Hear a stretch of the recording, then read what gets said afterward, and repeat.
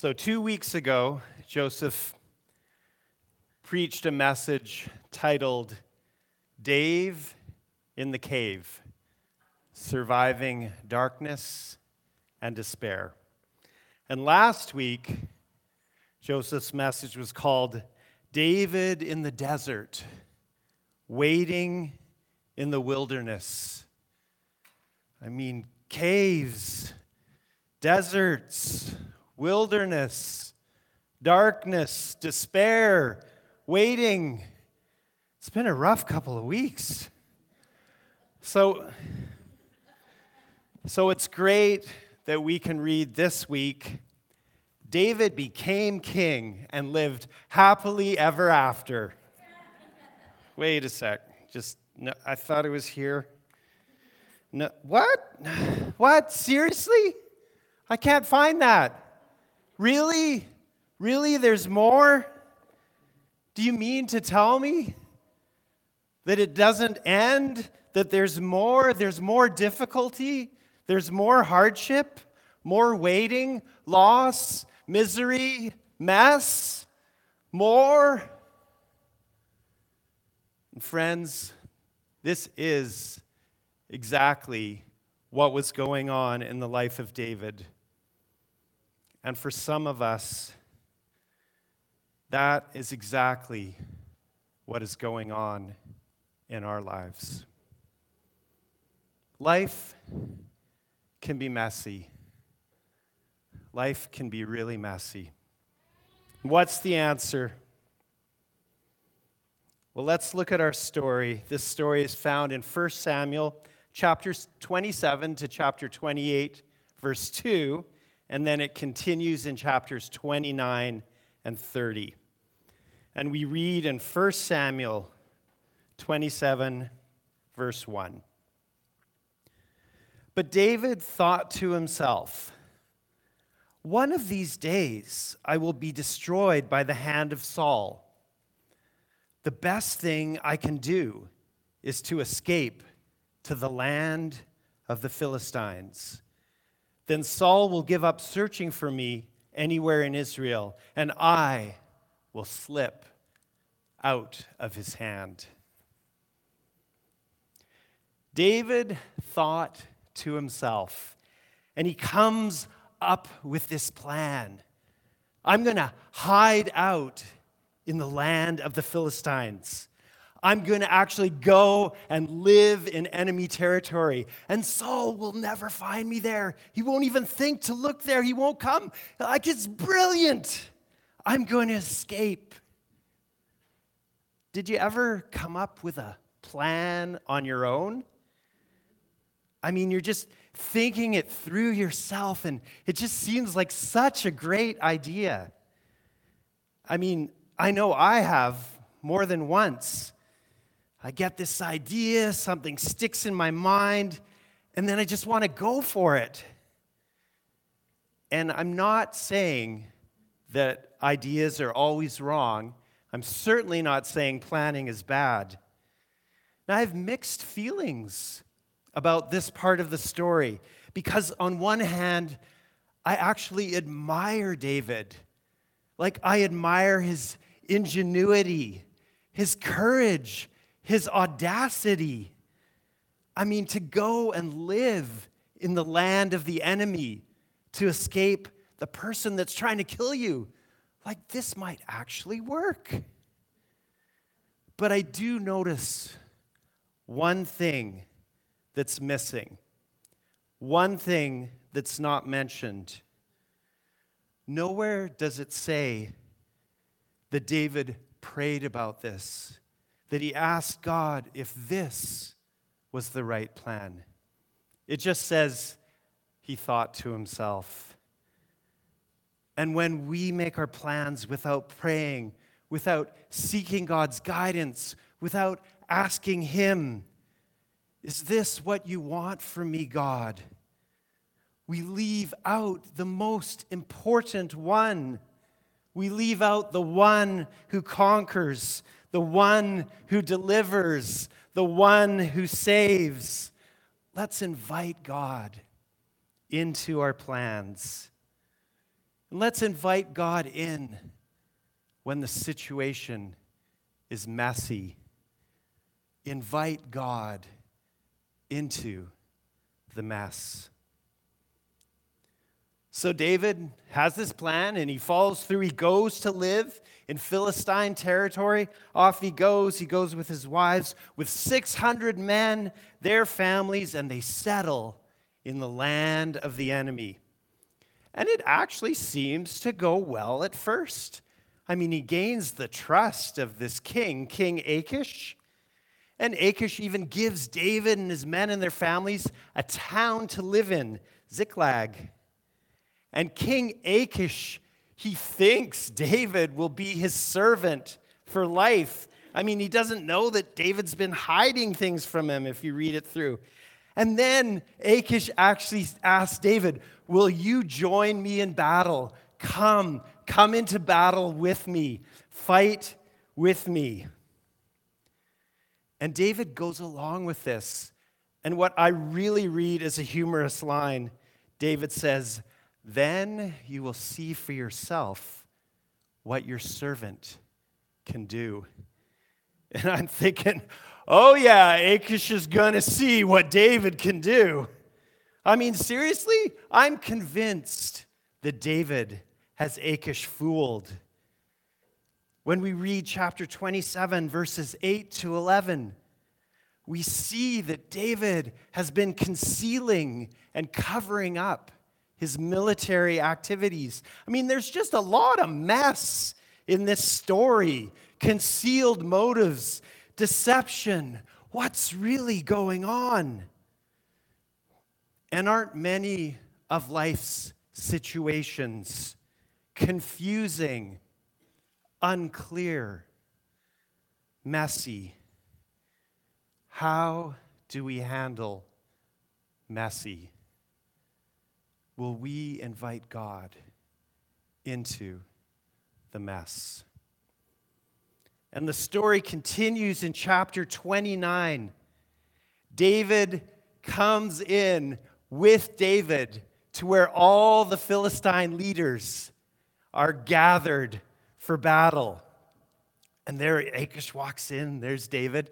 And it's like all the other Philistine rulers read the room. We talk about that in school sometimes. Read the room, because there's David, the David. And the leaders are like, isn't this the David they sang about?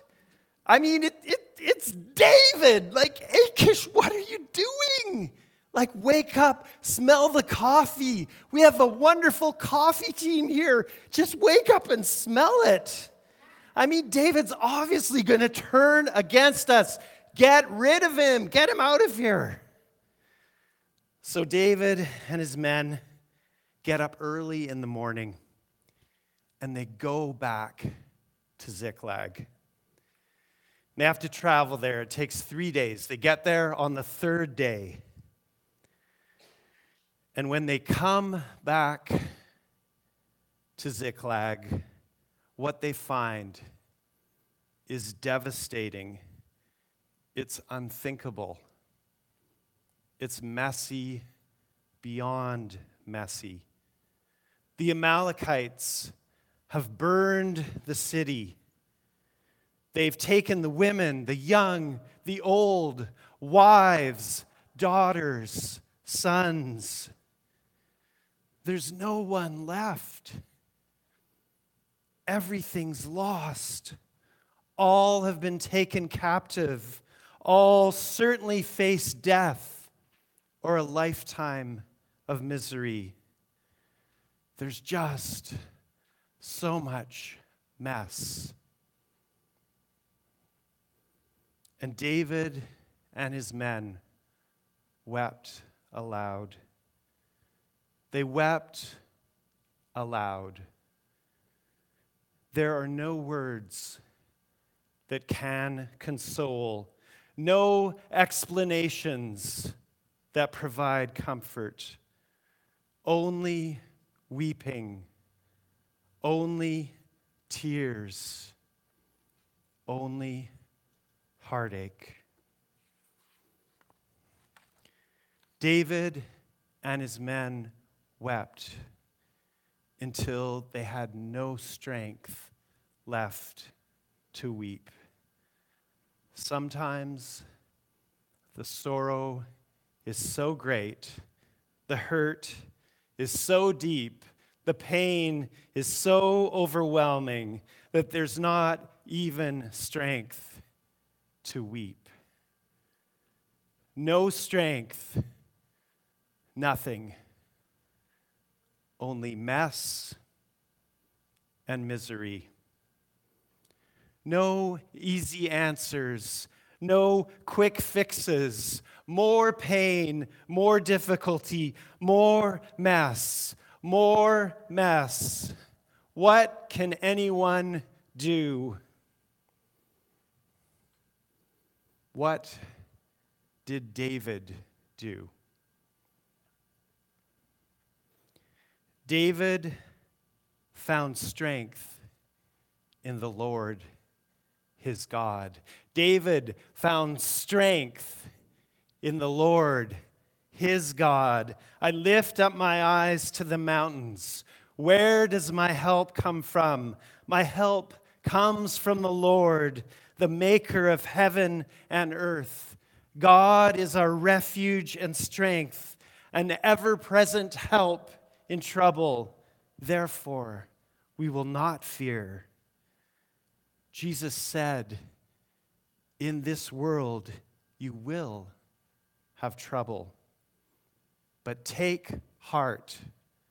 I have overcome the world. The Lord said, my grace is sufficient for you, for my power is made perfect in weakness. It's not our strength that saves. It's the strength of God that saves, the power of Jesus Christ, the filling of the Holy Spirit. It's God who saves, God who delivers, God who brings power, God who brings truth. And David inquired of the Lord. David invited God into the mess. He trusted God. He asked God what to do next. He didn't just think to himself. David asked God, and David listened, and God gave him the victory. And we need to stop just thinking to ourselves. Instead, ask God what to do. Listen to what God is saying. Invite God into our mess. Invite God into the mess. Whatever the situation, whatever the difficulty, whatever the heartache, invite God in. Invite God into the mess.